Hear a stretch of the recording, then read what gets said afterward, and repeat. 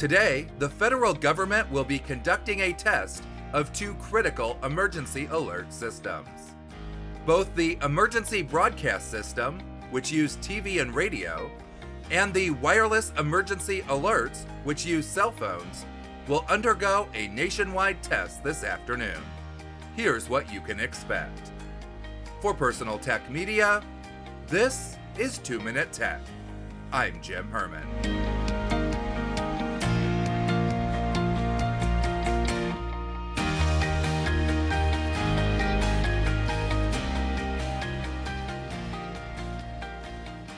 The Emergency Alert System was created in 1997 to transmit alerts to the country within 10 minutes of a national emergency.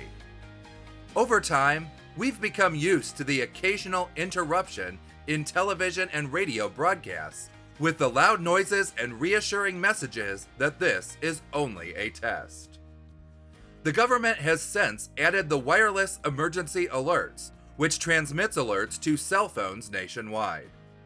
Both systems will undergo a test at 2:20 p.m. today. If you're watching TV or listening to the radio at that time, your broadcast will be interrupted by the test. Also, expect to receive an alert on your phone around 2:20 p.m. And if you're in a busy area, expect a symphony of alert tones simultaneously. The test will last until 2:50 p.m. So if your phone does not have cell service at 2:20, but does restore that service within 30 minutes, you should receive the alert. And finally, if you don't want emergency alerts on your phone, you can silence most of them. You can turn off Amber Alerts and Imminent Threat Alerts, but not Presidential Alerts. Since today's test is considered a presidential alert, if you don't want to hear it, you'll have to turn your phone off or put it in airplane mode for those 30 minutes.